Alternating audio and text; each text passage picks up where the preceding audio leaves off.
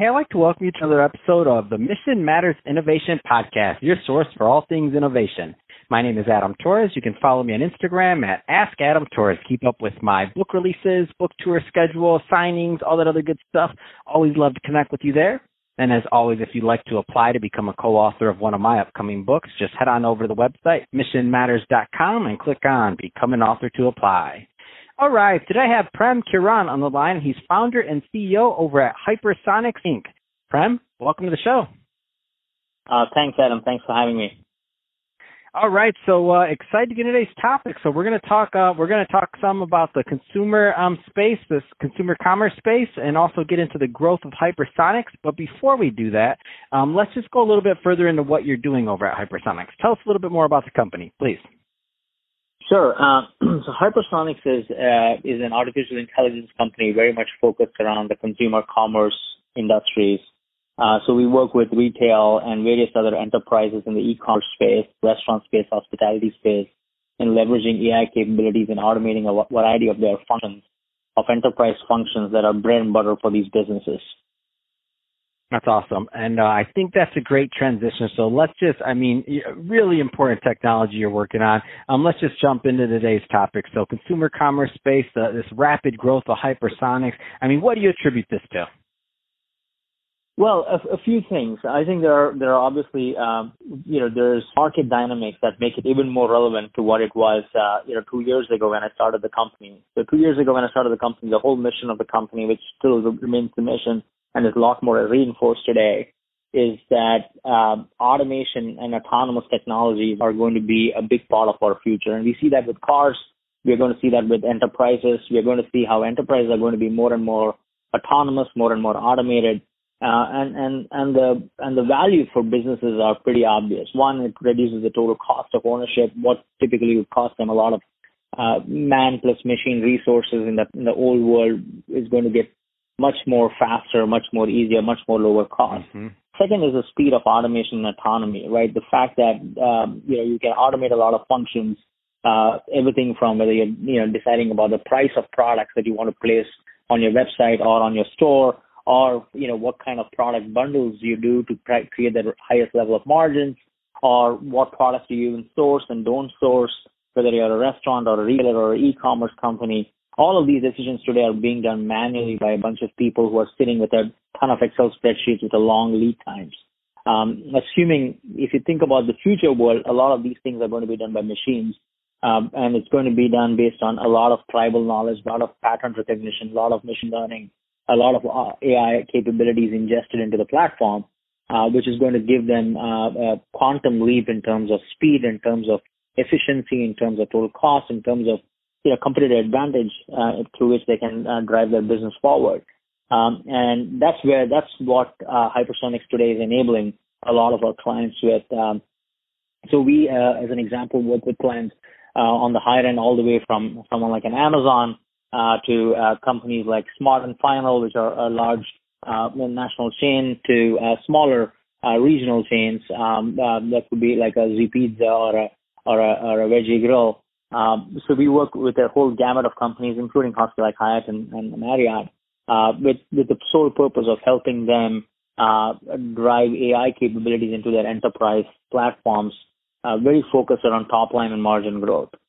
And today we have clients who today have consistently seen 3 to 5% growth in margins, either in terms of growth by a top line or in helping reduce operational costs, which seems to be extremely relevant in the COVID era, right? One of the things, Adam, that we are seeing more and more in the COVID era is, people are squeezed in terms of margins. People have less money to spend, but want to make more money and have to keep up their margins. The costs have gone up just with all the rules and regulations around social distancing, delivery, pickup, takeout, all of those capabilities, all of those requirements today enforces a higher cost of doing business.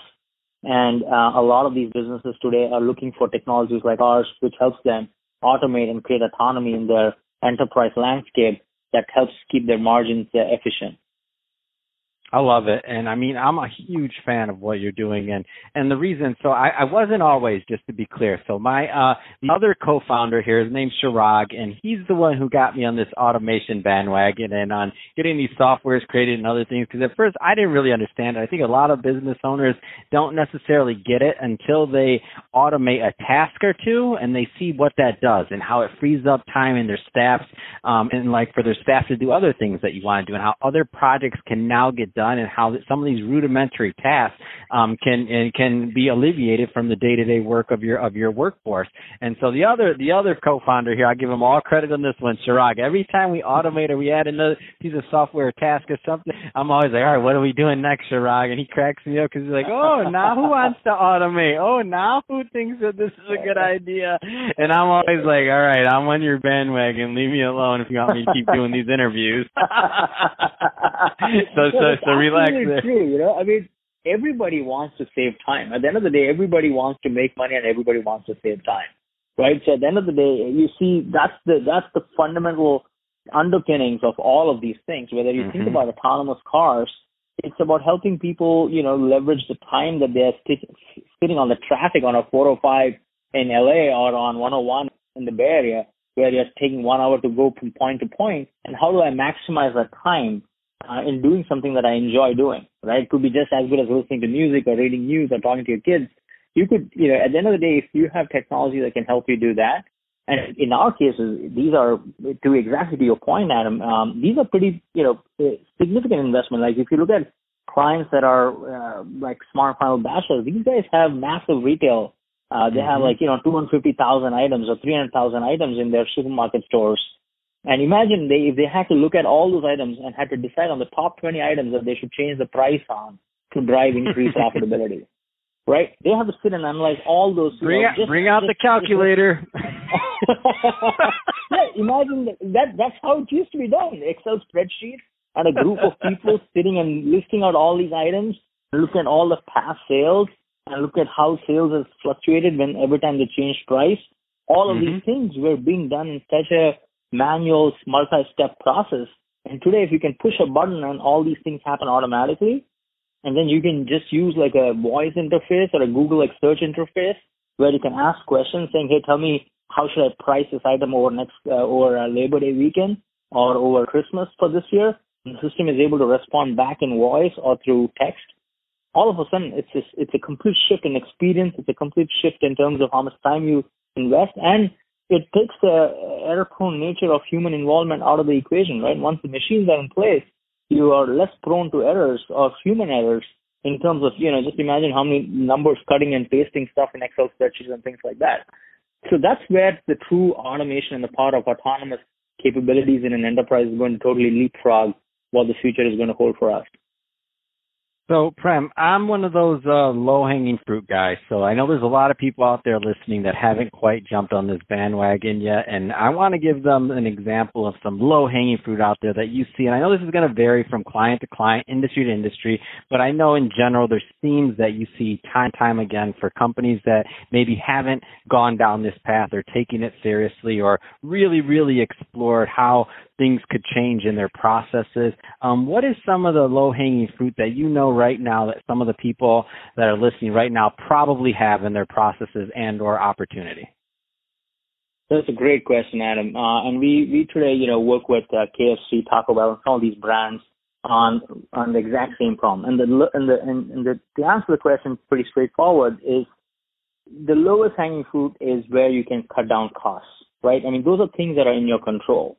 And what we have seen time and again is, you know, you can leverage capabilities in a system by looking at your data in terms of, you know, optimizing your products and menu items as an example, right? So you could, you know, you could be selling 200 items out of which only really 20 are really selling, but you're sourcing and you have the cost of goods and the cost of labor and cost of storage and all of that for all of them, and you probably don't even know where all these costs are going.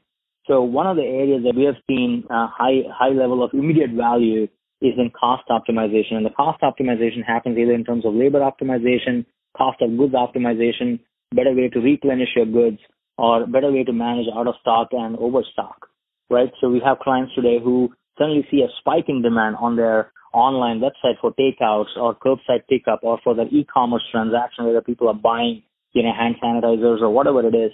But there are 15 other items that people are not even caring about. So how do you optimize your inventory and manage costs effectively? Is a simple low-hanging fruit that you can easily achieve because it's fully in your control. In a similar manner, even just labor optimization, right? What hours of the day are most effective in terms of return on investment, in terms of sales per labor hour that is being spent, because the cost of labor is going up and the cost of, keeping a store open is going up. The cost of, the whole process of, managing the whole social distancing, post-COVID reality is higher. And so understanding what times of the day and how much labor do you really require in store to manage this is, again, you can do this very effectively. It definitely directly shows into your margin. And these are some quick low-hanging fruits that you can handle. And the third one, which is focused more on top line, is around product bundling, right? So today you see that people's habits have changed. A classic example I can give you from the food business is as people are more and more working from home, the concept of family packs have become much more common versus, a la carte, right? So since they're working from home, instead of ordering a small pizza, now most of them are ordering a family-sized pizza, and mostly they're ordering a combo pack in terms of family-sized pizza with a Diet Coke plus a side. So how do you bundle products more effectively with a differentiated pricing where you can actually make more money and more profits by bringing the right products together? And this is true in e-commerce, where people are buying, shopping for clothes and stuff sitting at home, or whether people are buying, grocery items or buying, pharmaceutical items. In all of these cases, there is a shift in behavior in terms of how people are shopping today and buying things. And I think there is, if you as a commerce consumer or a commerce business can be smart about how you bundle products and how you price them and what kind of customer segments you target, there is definitely a significant amount of top line growth that you can see. Man, that's awesome. So, Prem, if somebody's listening to this and they want to learn more about Hypersonics, what's the best way for them to reach out and to connect with your team? Oh, absolutely. So you can definitely go to our website. It's hypersonics.ai. There are several contacts over there. You can reach us at info@hypersonics.io or partner at hypersonics.io or sales@hypersonics.io. So there are a variety of email addresses that you can reach out on. You're also free to reach out to me personally. It's prem@hypersonics.io. Fantastic. Well, Prem, really appreciate you coming on the show today and sharing more about all the great work that you're doing over at Hypersonics and trends in commerce right now. Great stuff there. And to the audience, as always, thank you for tuning in.